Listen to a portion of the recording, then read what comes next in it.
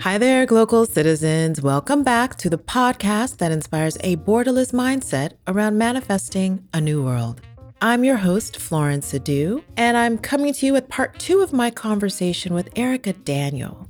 She is a global health leader with personal and professional experiences spanning the globe. As an enhancement to her work in the public health sector, she pursued a certification in sex and relationship coaching through the Somatic Institute. In her coaching, she serves as a catalyst to change the narrative on how sex, relationships, and love are viewed, particularly by those of African descent and Christian backgrounds. She dismisses the stigma that sex positivity equates to promiscuity, instead embracing the joy of natural sexual energy and expression. She channels her passion for this into the organization she founded, For the Love of Fufu, an Accra-based project operating on the premise that most people want to be an active part of their social experience. It brings a new style to how people connect and make lasting memories by curating highly interactive and engaging events around traditionally taboo topics. She also is the lead curator for Global Luminary Consulting, where her objective is to help everyday normal individuals travel the world the way it best fits them. She's a stamped and sealed global citizen, and I'm happy to present you with part 2 of my conversation with Erica Daniel. Let's jump right back in. Let's take a step back. So I want to give our listeners a little bit of context. So Erica and I have interacted because one of the things she hasn't mentioned, so she's been working in Ghana for some time. She's also worked with USAID on some global health projects, et cetera, et cetera. So we've interacted. But how you came to mind as a guest is because our mutual friend and also a Global Citizens, a former guest, Stacey Anyam, we were talking about Gwyneth Paltrow's new series, Sex, Love, and Goop. I think that's the name of it, right? It's on Netflix. And so in that conversation, we were just like, going through it and just like, yeah, it was quite interesting, particularly because what we appreciated, or I definitely appreciated, was that one of the feature couples that was very, informative was the Black couple. I won't be a spoiler, but there's many different types of couples. There's a Black couple, a lesbian couple. Yeah, a few lesbian couples, but an older couple. So it ran the gamut of different types of couples, which was well curated in that regard. But so we watched the show, talked about it, and she said, you might want to invite Erica on as a guest. And so I want to talk more about how your experience becoming a trained sex therapist, because that is something that not many people do it. And then how you actually apply that craft on that individual basis, like how you work with clients and the general roadmap. Yes. So shout out to Stacey because she's amazing. And Sex, Love, and Goop is also a really well done miniseries by Gwyneth Paltrow and her team at Goop, and highly recommend it as well. I would say for my journey, it was pretty straightforward. So I got enrolled at an institute that is specific for sex and relationship coaches. And they go through a curriculum that basically gives you the different elements of what it means to be a sex and relationship coach. And so that is from dealing with embodiment to dealing with passion to dealing with fantasies and sex and all the different myriad of things. In order to be certified, you have to go through another round of training that's more in depth. You have to actually engage with clients. You have to be giving coaching sessions that follow a full arc of a session that shows that you have a mastery of the skill. And you have more intensive courses that you have to do that come with basically ensuring that you know how to attune and really listen to what people are bringing to you. My role as a coach isn't to point out a flaw in you. My role as a coach is to help you achieve a particular goal. How do we get you to that goal? And so it's really mastering that first. And it's so important because I will be honest, I'm a fixer. I am a fixer. If you are crying on the side of the road, I am the one who's going to stop, get out of my car, give you a hug, and be like, what do you need? Yeah. How can I help? It burdens my heart when I see people sad or upset or feeling misunderstood, and I just want to, how do I make it better? How do I make it better? Well, in the world of a coach, you cannot operate as a coach if that is your sole purpose, because you actually don't allow people to grow and to reach the goals that they need and that they see as like helping them get to the next level and step. Like, how does that show up in relational? How do you handle traumatic responses? How do you walk people through? And how do you not fall into the gap of a therapist who is someone who's been clinically trained to help people maneuver through certain tasks and traits? How do you recognize when someone needs to be in therapy versus when somebody is able to move through a coaching system, which it helps them get to a certain goal? So that's kind of the steps that were taken in order to allow me to become a coach. But the hallmark of being a coach is that I actually have to give a full session to the founders of the institute, which I did my training. And I have to demonstrate to them a mastery of the skill set of what's been learned. And it isn't a test, so it's not a regurgitation exercise by any means. It is full on a session. They come in with a real life issue or problem. I have to meet them where they are. I have to sense, I have to feel, I have to gauge, and I have to help them work through what is being presented from the approach of a coach that empowers, that embodies, and that guides. Not someone who says, do this, don't do that. Not someone who is shaming, and not someone who is belittling. That's amazing. I feel like every adult probably needs a sex and relationship coach. Yes. I feel like every adult, and the earlier the better, probably. I think so many divorces would probably, a lot of people, and this is not to say that the counseling, so a lot of people getting married in churches, they have to go through this counseling session, or they choose to go through counseling sessions at the church. And I think some of it might be addressed, but by the nature of it being the church, I have a feeling that a lot of this sex and relationship stuff is not addressed. So some people get a little bit of insight on that. They probably get, financial planning, things like that.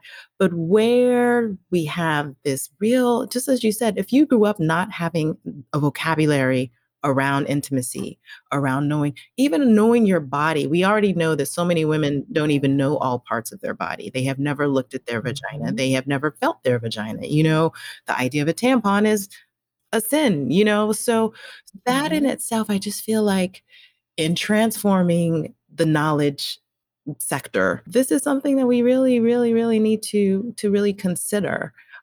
When you say that you focus on particularly Africans and Christian Africans, how have you been received? How are you breaking down those walls? I am not received very well from most, to be honest. And a lot of people perceive that when you come through and say you're an intimacy coach, that you're there to tell people how to have better sex. And the truth is, that is why I'm here. I'm not just here so that you have better sex. I'm here so that you communicate your desires, so that your fantasies can be lived out, but also so that you find the words that allow you to experience pleasure, that you find the words that keep you in connection with your partner. And so that's not me giving you a sex position. That's me giving you the tools to show a partner a sex position you're interested in. That's me giving you the tools to speak up when something is uncomfortable. That's me giving you the tools to, gently or in a loving way communicate a boundary. You can say, hey, all right, we had a conflict, but I recognize that you need to walk away for an hour or two. I'm going to give you that space. Let's come back in an hour or two. And I promise I won't continue to come at you with, we got to talk about it. We got to talk about it. We got to talk about it. I will honor that you need a minute to think before we talk about it. And so what happens often in the religious community is there's just so much preconceived judgment on what something is that they never make space to fully know or understand the completeness or the wholeness of the service. And so what I end up having to do is connect mostly on individual levels than on group levels or the systemic level. Mm-hmm. And so when I work with Christian men, for example, oftentimes, and it's not just Christian men, men in general, they don't feel seen, they don't feel heard, and they definitely don't feel that there's a place for them to be vulnerable. Mm-hmm. Men carry so much weight on their shoulders, especially African men, from having to provide for their families. God forbid their fathers are deceased and they're the oldest male child, where now the weight of the family they feel falls on their shoulders. Then they have to provide for their own home. Maybe there was an issue at work. Maybe there's issues with the income that's coming in, but hey, my sister's school fees still need to be paid. You know, how do they come home and say to their wife, like, this is really what's happening? No, there's this idea, this persona that they have to just carry it all, right? But you shouldn't have to carry it all when you're married. You should be able to speak to your spouse about what is going on in your life. You should be able to set boundaries with your family about what you can and can't do, and still stay connected and engaged and love. You should be able to ask work, children, spouses, siblings for what you need, but they're not given the space to show up in that way. So I work with them to first and foremost nurture and remind them that you are enough, you are worthy, you are seen, you are heard, and you are loved. And once that's replenished, then we're really able to get to the root of what's been going on for so long and figure out how to get them to that place of being reconnected and not burdened with the family, with sex, with marriage, with children, with work, with church. Interesting. You know, I have this idea that eventually will implement on the ground, but I really am curious. In your work, do you ask the question, what is love to you? If so, what are some of the responses? I actually don't ask that question in my work. And Okay. the reason I don't ask that question is because I guess for me, love is everything, right? Love should be your joy, it should be your pain, it should be your patience, your jealousy. And so maybe I don't ask it because instead, what I ask is, you know, beyond what you want to work on, but often, how do you see yourself? How do you feel in your skin? And how do you think the world sees you? And it's sad, but most people start out with pain. How do you see yourself? Oh, you know, I'm too fat. I'm not where I want to be at this stage of my life. I've had many failures. I'm not good at staying in relationships. I'm always really tired. It's just all the negative things. It's all the negative things. And when you ask, well, how do people see you? Oh, you know, people see me as trustworthy. People see me as kind. People see me as very giving. People see me as, you know, approachable, friendly. And so then you get a little bit more of the positive attributes. But if you've listened to where they started with how they see themselves and how people see them, you actually see how that positive thing that they find that people see about them is contributing to the negative thing that they see about themselves. Tell us more about that. So if everyone sees you, oh, I get it. It's the burden. It's the So if boundaries. everyone Exactly. sees them as this, then they feel burdened or they feel they have to now perform in that space. And that may not be how they really want to show up. Yeah. So it's typically an indication that there's a boundary issue happening. So you could be extremely friendly and you can be extremely approachable, but that doesn't mean that you want to stop and have an hour-long conversation with someone that you're not really that close with when you know you have a work deadline that you need to get done. But because you're friendly and approachable and, oh, people just come and tell me everything, you almost feel like, okay, well, let me just hear it out. They probably don't have anyone else they could speak to. So, all right, I'll sacrifice on my time and I'll stay up all night now and finish this work deadline so that this person can tell me all about what's going on in their life for an hour. Whereas if you were able to enact your boundaries, you would be Mm-hmm. able to say, I would love to have this conversation with you, but unfortunately, I have a work deadline that I really need to make sure I meet. Good to see you. Shoot me a message and we'll see if we can catch up then. Mm-hmm, mm-hmm, mm-hmm. And so straddling working, I'm assuming you have clients in the US as well as Ghana. Do Mhm. you see a cultural difference in the way like that in particular? Do you find that Ghanaians have less boundaries or it's just people in general? It's people in general. It's Mm-hmm. definitely people in general. You see other type of cultural issues or cultural things at play, but Mm-hmm. at the end of the day, there's a lot that happens in the overall Black community when it comes to gender socialization. Mm-hmm. Mm-hmm. Yeah, definitely. Mhm. Definitely. I like that you pointed out that men typically, they struggle quite a bit. And so do you find that your clients are often men? Because I would assume that it's mostly women. But do you find that or I mean, and sometimes couples, I guess, but this is more individual coaching. So what's the balance of men versus women that come to you? So, love this question. You are 100% right. Most of my clientele are women. I just have a desire to work more so with men. Okay. A lot of men don't know this is what they need. So they don't know to look Yes. for it. Yes. Right. And so Right. when I'm in different spaces, I like to speak through it, but they also get caught up a little bit in the name and the title. So, I'm often introduced as an intimacy coach, and it's like, oh, I would be intimate with you. And it's like, yes, yes, you will. Let's start that process now. And then, in the coffee shop or wherever they start crying and they're like, what have you done to me? And I'm like, we were intimate. You said you wanted to be intimate with me. We're intimate. Oh, wow. Wow. That's cool. That's cool. That's cool. That's cool. Okay. So speaking of a mind shift and things like that, this is mindset hack Mhm. time.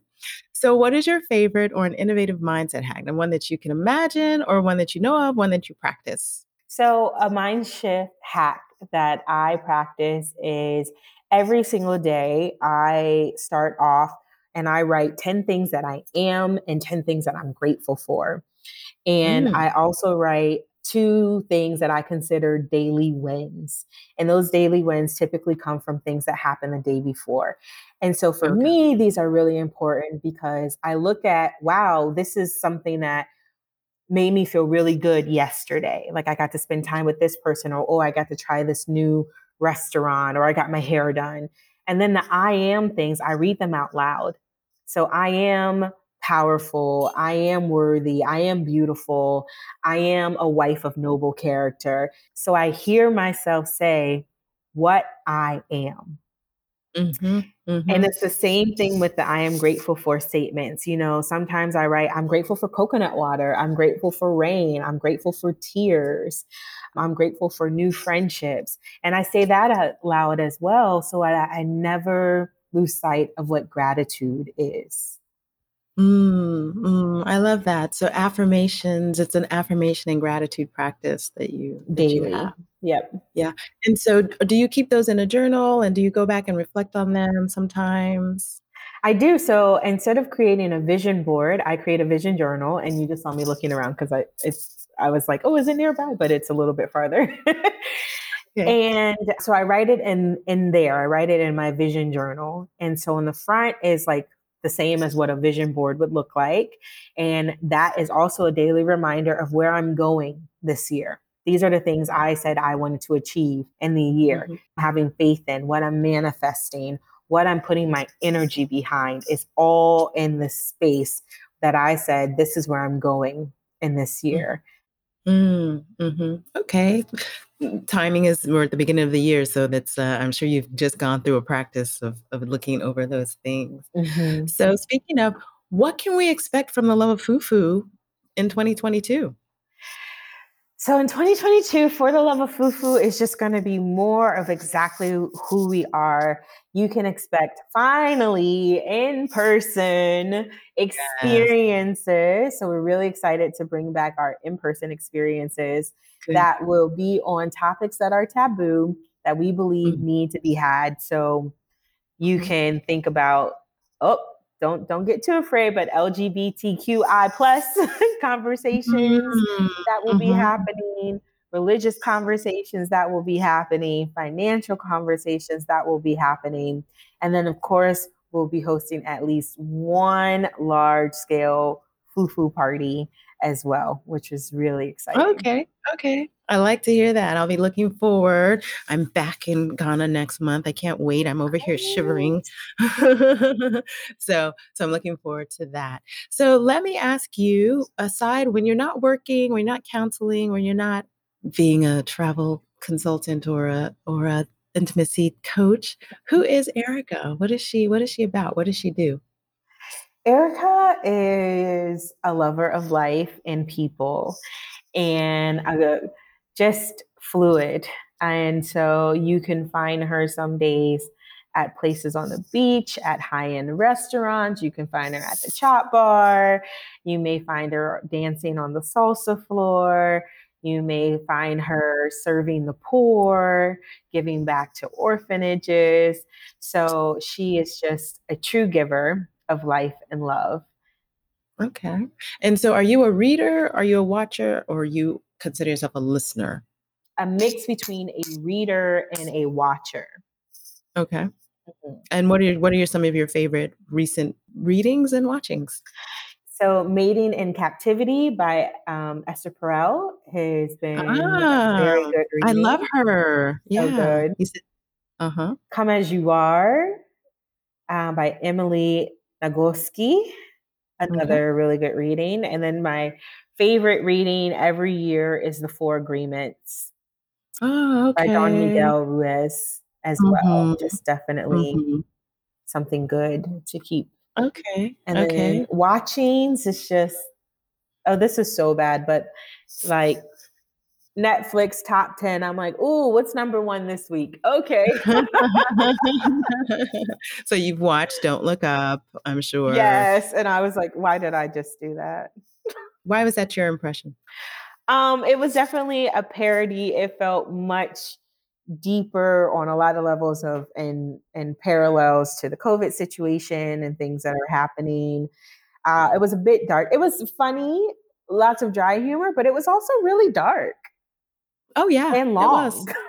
Yeah. Yeah, it was, it forces you to think about what would I do if that were happening, and I was thinking, I was like, these people, they're crazy because I would have been traveling the world. Like, just don't make sense to me. I would have been, but when you don't believe, when you have to suspend belief because, it just said so much about the nature of humans. And everyone's And getting it, so but they're recovering. That was very eye opening.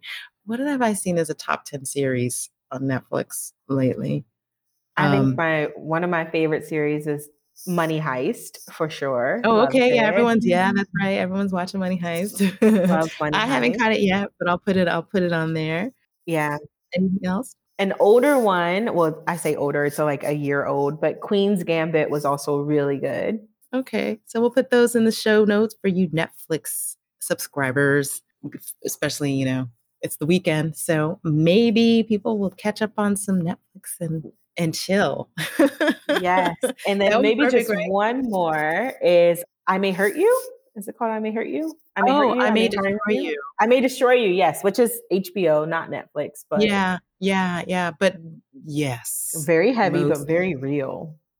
very. And so one thing that I wanted to touch on, which I didn't, I kind of missed, is what you're working on. And when you mentioned the young women when you were working in Brazil and not really being engaged in, or advocating for themselves in this Me Too culture that has emerged, have you seen, or where do you see a space for your work in a corporate context, in terms Mhm. of, really starting, and that's on the business side, like in a corporate context, where do you see your work? Have you seen an uptick? And how do you foresee maybe marketing yourself in those spaces? Yeah, I love this because, that's something that is really not understood in Ghana Mm-hmm. Mm-hmm. because of just the context and the language of how things are spoken and things are communicated, and this idea again of gender socialization. And so I think it's important, even when doing sexual harassment training or when talking about domestic violence, and allowing people a space to know like how to identify when a person needs help, or if you're doing a sexual harassment, like what qualifies as harassment, what is and is not appropriate for Mm-hmm. work-based relationships, to have an intimacy coach there, because oftentimes you don't know the experience others have had, because you don't know if somebody in the room has done something to them. You don't know if they have experienced something before. And just hearing about the concepts and them coming to the realization that, oh, I've been a victim of this, or oh, I have been the perpetrator of this, it leads to emotional responses, and it can cause people to shut down. It can cause people to act out. It can cause people to become the clown who wants to laugh at everything because they're Mm-hmm. uncomfortable. So when you have a coach there who's able to recognize these different layers of trauma response, they're able to work with these people to really uncover what has happened, and then like rebuild up their confidence in who they are, rebuild up what consent looks like, rebuild up their power. Sure, sure, sure. But what about the perpetrators? Because if they're also in that room, so how do Mhm. you then work on their mentality? Mhm. It's the awareness. So, Mm, and I want to differentiate here between the US and Ghana, because okay. this is a larger conversation perhaps in the US, where oftentimes men know what they're doing. They know what they're perpetuating, right? Mhm, On the mhm, mhm, Ghanaian, on the African context, and maybe I shouldn't speak so broadly, but oftentimes in the African context, there's haven't been the same level of consequence. There hasn't been the same mhm, conversation of what is mhm, appropriate or inappropriate touch, what's appropriate or inappropriate terminology to be used, right? mhm, And so you have a growing middle class that's starting to be activated in Ghana, right? And so now you have these different tiers of employment, you have these different tiers of employees. And so there's different culturalization at all the different levels. And so it's mhm, a that's true. newer conversation that's happening. And it's not to cut down, or it's not to take away from culture or tradition. If you come up and pull my hair and it hurts, you pulling my hair hurt. That's the end of the story. But if you come and you pull my hair, just because I didn't tell you it hurt doesn't mean that it still didn't hurt. Mhm, mhm, And so mhm. before you come and pull my hair, you now know to think, oh, if I pull her hair, it may hurt. Even if she tells me it didn't hurt, but pulling her hair may cause hurt. You would be Mm, less inclined to just come and pull my hair. yeah, yeah. Wow, yeah, that's a deep thing to unravel because so much of this is embedded in this patriarchy Mhm. that is systemic, right? And so as you mentioned on those different levels, the patriarchy shows itself in different ways because of class empowerment or not empowerment, but just generally this idea that the man makes the decisions and so the women are whatever. And I mean, Mhm. I think that having the melting pot that we have in the US context that kind of speaks to that, but obviously in Ghana, in a culture where it is highly patriarchal, that would play a significant role in being able to navigate those conversations and Mhm. open the minds and the eyes of the people you're speaking with. So Yeah. very interesting. So do you see that practice or organizations seeking that out more, or is that something that is slowly becoming a thing? I think it's slowly becoming a thing. Mhm. Maybe we can attribute it to the Me Too movement. I'm gonna say me yes and no. I think there's Mm. just been a lot of movement on the global front of just like, what does it mean to disrespect someone's boundaries, right? Mm. In Mhm. Ghana, there's a huge conversation right now around human rights, specifically with the LGBTQ plus Yes. Mm. conversation. And so I Mhm. think as people are opening up their minds to what that is, they're also like, oh, hey, domestic violence shelter coming up. Huh. So we're finally going to call it what it is. We're not just going to say that's your husband's home. You belong to him. You married to him. Go back to him. Oh, we're going to actually investigate this violence. Oh, spousal rape. We're going to talk about that now. Yeah. Oh, so these different layers are starting to come up in conversation. You're seeing it being enforced on the government level as well. So I think there's just this alignment and awareness overall that's starting to happen in Ghana where people are like, okay, well, how do we consciously do better? Wow. Well, Erica, this has been so wonderful. I'm so happy to have you. And as I've been hinting to my audience that I'll soon be coming up with some panel discussions, some salons, bringing former guests back to talk about some of these bigger issues, wider issues. And I hope that you would be among those that I can call back. And before we go, do you have any last words for our listeners today? Yeah. So I know that this has probably been a conversation for some people that may feel like, wow, this girl she does so much. How does she keep up? Where does she sleep? Blah, blah, blah, blah. And I would just say to people that one quote that I live my life by that I love to impart on others is, what would you do? What would you attempt to do if you knew you could not fail? Know that it's possible. And even if you fail, you can't fail. You can only get closer to your goal. So that's what I would like to leave with your listeners today. It's just to do the impossible. Yeah. Yeah, we are limitless. Let's just live it. Live it. Okay. All right, folks. This has been another episode of Glocal Citizens. You can catch us each and every Tuesday with a new episode at www.glocalcitizenspod.com and wherever you get your podcasts. Please recommend a guest, share, subscribe. We love to present you with new content and new individuals and the dynamics of our diaspora every week. And so until next time, bye for now.